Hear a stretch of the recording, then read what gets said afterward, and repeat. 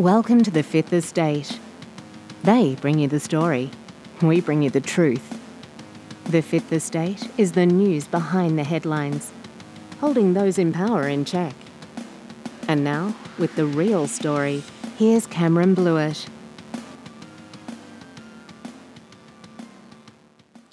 Good evening, Victoria. Thank you for joining me here on this, episode 79, Fifth Estate podcast for Sunday, 30th of October, 2022. Thought I'd kick this episode off with something that I hope gets people to think about the stories that were being told by the different parts of the uni party. We're told that we have to move to quote-unquote clean green energy when we know it's not clean. It's actually dirty green energy. It's also not renewable and all that. So anyway, we're supposed to transition to that to save the environment, et cetera, because there's too much carbon, there's too much this, there's too much that, and all that sort of kerfuffle. Now, if that is genuinely the case, can someone please tell me why the Albanese government has decided to cut $250 million of funding from carbon capture and storage projects? Now, remember that supposedly carbon is the big nasty thing, that there is too much of it in the environment.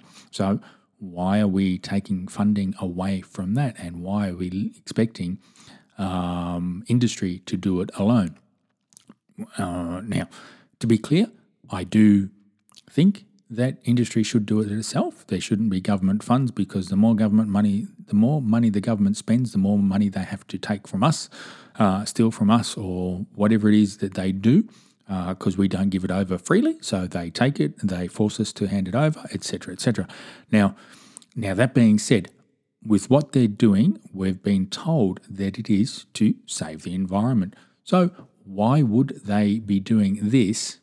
Why would they be deciding that, no, we're not going to do that if it's to save the environment? Now, according to Geoscience Australia, so this is an Australian government website, carbon capture and storage.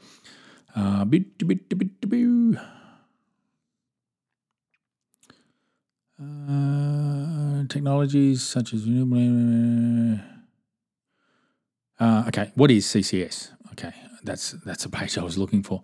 What is carbon capture and storage? CCS, sometimes referred to as carbon capture, utilization and storage, CCUS, takes carbon dioxide, CO2, captured from the burning of fossil fuels, which I disagree with that term, and other sources, such as from cement production and steel manufacture, and injects it deep into the ground in the tiny pore spaces present between grains in sedimentary rocks such as sandstone. Typically, depths of storage are around 2 kilometres underground.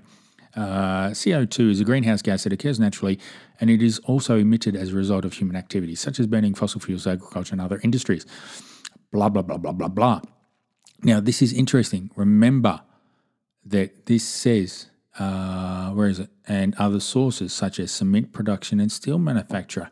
Now, how much cement and steel is Dan going to use constructing his suburban rail loop? How much is he going to use building all his tunnels? How much carbon is going to be out there building all his hospitals and all that sort of stuff? So that's the thing. Now, there's also not only carbon capture programs, but there's something that I've been hearing about, which is it graphene? Crown anoposing graphene for CO2. So there's a whole lot of stuff that can be done, such as the world's thinnest graphene filter and its use in carbon capture. Now, there's a whole lot of stuff that can be used for that. Now, hang on, I have a sneeze coming. Hang on, folks.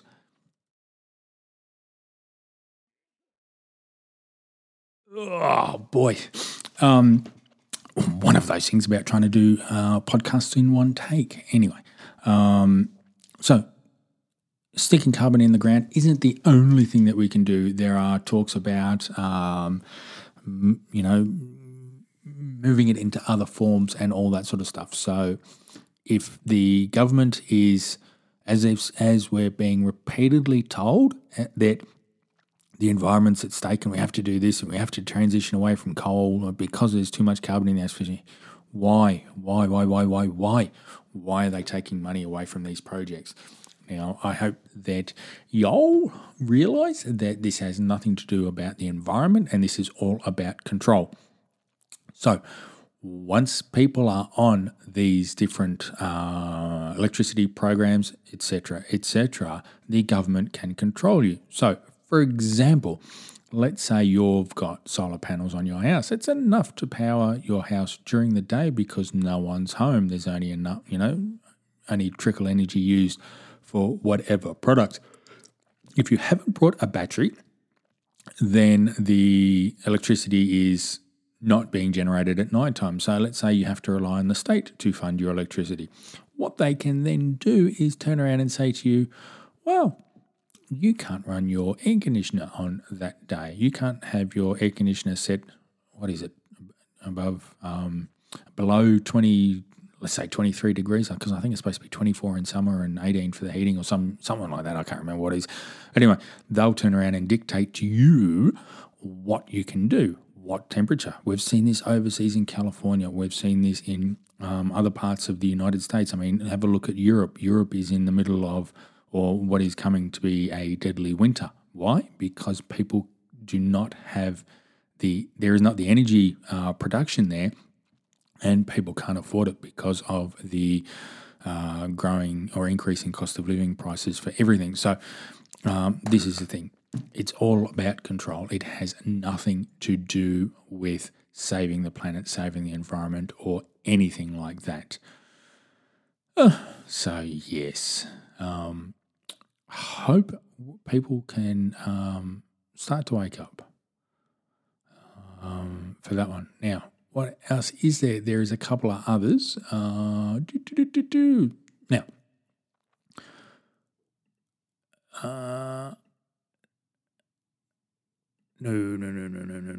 Okay, so we know that the Andrews regime and certain authoritarian left members are intent on destroying families, destroying schools, and traumatizing our kids and, I'll call it like it is, grooming our kids. We've seen that, the Andrews government or Andrews regime needed the support of Fiona Patten for some bullshit legislation that they wanted to ram through Parliament. So they promised her that there would be a 100-metre exclusion zone around abortion clinics. Then they've decided that they need more of her support, so they got into bed with her and supported her sex work decriminalisation. Now, that being said, I don't disagree with sex work being decriminalised and all that sort of stuff. What is concerning for me is an article in the Herald Sun from, Friday, that says Victorian Council's powerless to refuse brothels home-based prostitution. Sex workers are set to ply their trade next to schools and churches in free-for-all, with rules on where brothels can operate being stripped back. So this is something that is evil. Yeah. Actually, I think I ranted about this the other day. But anyway, I'm pretty sure I did. So my bad there, repeating something. But yeah, it's just something that I think we need to talk about. We need to have,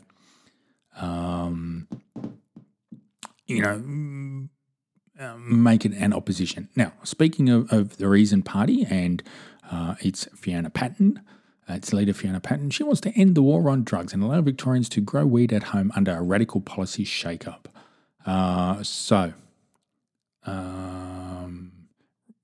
Reason Party leader Fiona Patten will push for controversial legislation to overhaul the way Victoria handles illicit drugs if re-elected to Parliament on November 26. Policies included in the bold agenda would also require every Victorian police officer to carry medication that reverses drug overdoses, while music festivals and major events would have designated pill testing tents.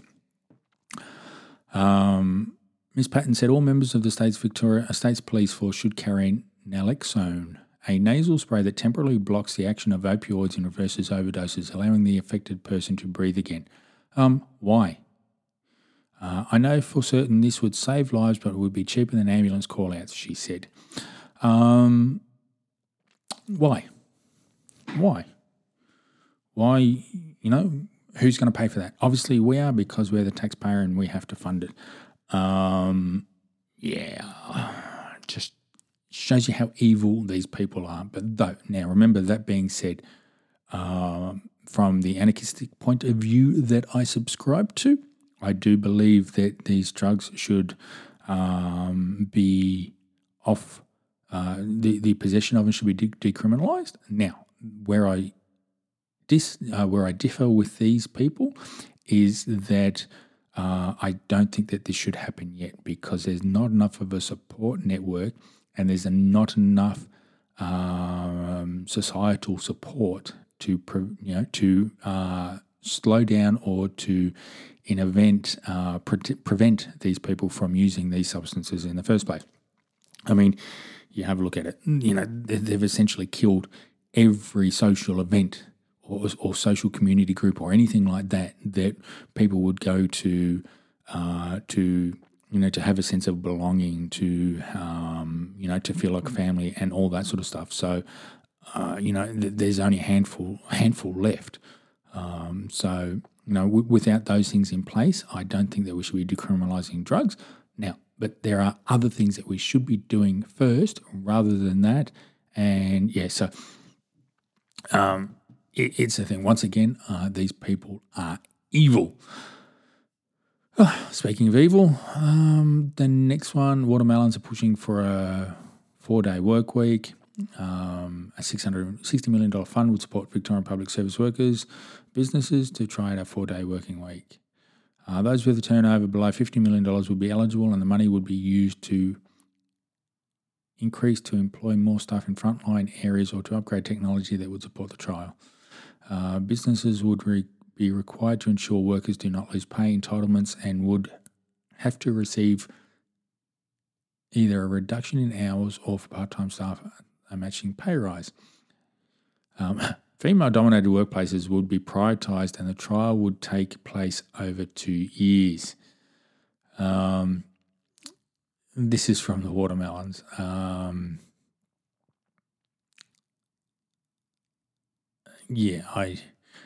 You really have to wonder what these people are thinking. I don't know.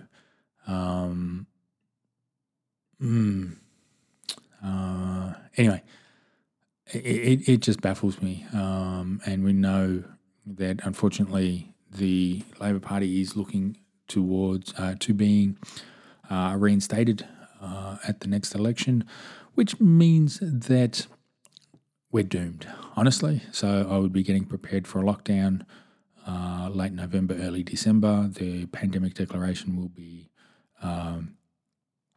redeclared and the bullshit starts all over again, and we'll be going through that crap for the next 4 years. The other thing that is likely to continue for the next 4 years is the Andrews regime's support for the CFMEU. Now, Treasurer Tim Pallas has, he attended some function. There you go. Victorian Treasurer Tim Pallas was guest of honour at a CFMEU organised event attended by controversial union leader John Setka, head of which the union boasted that billions of dollars of work would flow to its members and affiliated builders. So the CFMMEU is pushing or coercing all members to vote Labor because there'll be enough construction work with a reinstated Labor government for the next 30 years, so they say, and that's what you need to do. You need to vote Labor in to to ensure that you're in work. Because if you vote Liberal, then the Liberals are supposedly going to audit everything. And we know that the Andrews regime and the union movement in general hate having the spotlight shone on their activities. So this is why they're pushing that one. And especially with the UFU having a crack at Andrews, I think Andrews is looking for as much support as he can get, and he knows he'll get that from the CFMEU. But anyway, so is, it's a thing. Never a dull moment in Victoria. Now, the two final things that I wanted to rant about, a short episode tonight. Looking at the time. Anyway, get through these. If I get it done in the next couple of minutes, then so be it. A bit of a ranty one. It is Sunday. Sadly, I have to go to work tomorrow. I've got things to do. But then I will be having Tuesday off. So there's likely to be a shift in timing for the podcasts. I want to do these, get these podcasts released in the morning.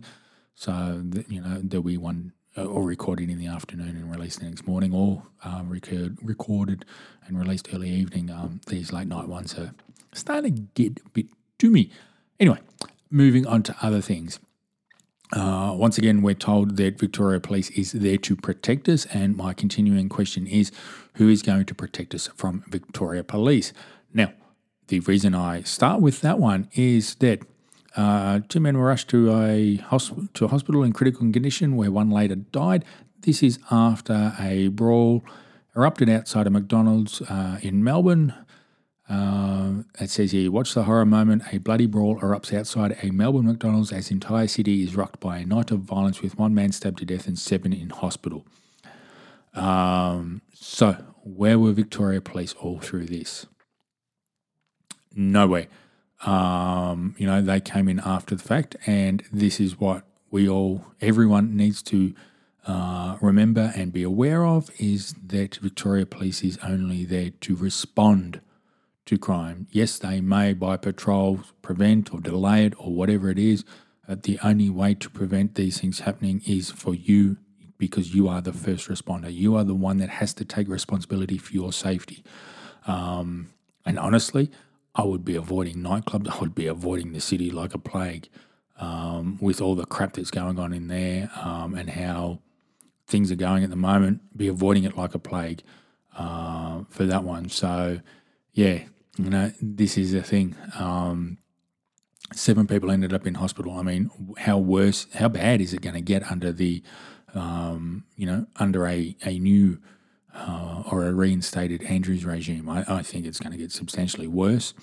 You will literally be taking your life in your hands if you walk anywhere through the city for that one. So, yeah, it's something that we do need to be aware of. More police is not the solution. I think that it should be up to the population to decide what they're going to accept and what they're not going to accept. And if they are going to accept this, then so be it. You've made that bed, time for you to lie in it. Now, the final thing I want to end this one on is another sad and depressing article from the Herald Sun. It says hundreds of police corruption complaints are not investigated. More than 1,000 reports of corruption within Victoria Police are made each year, but only a tiny number are actually investigated.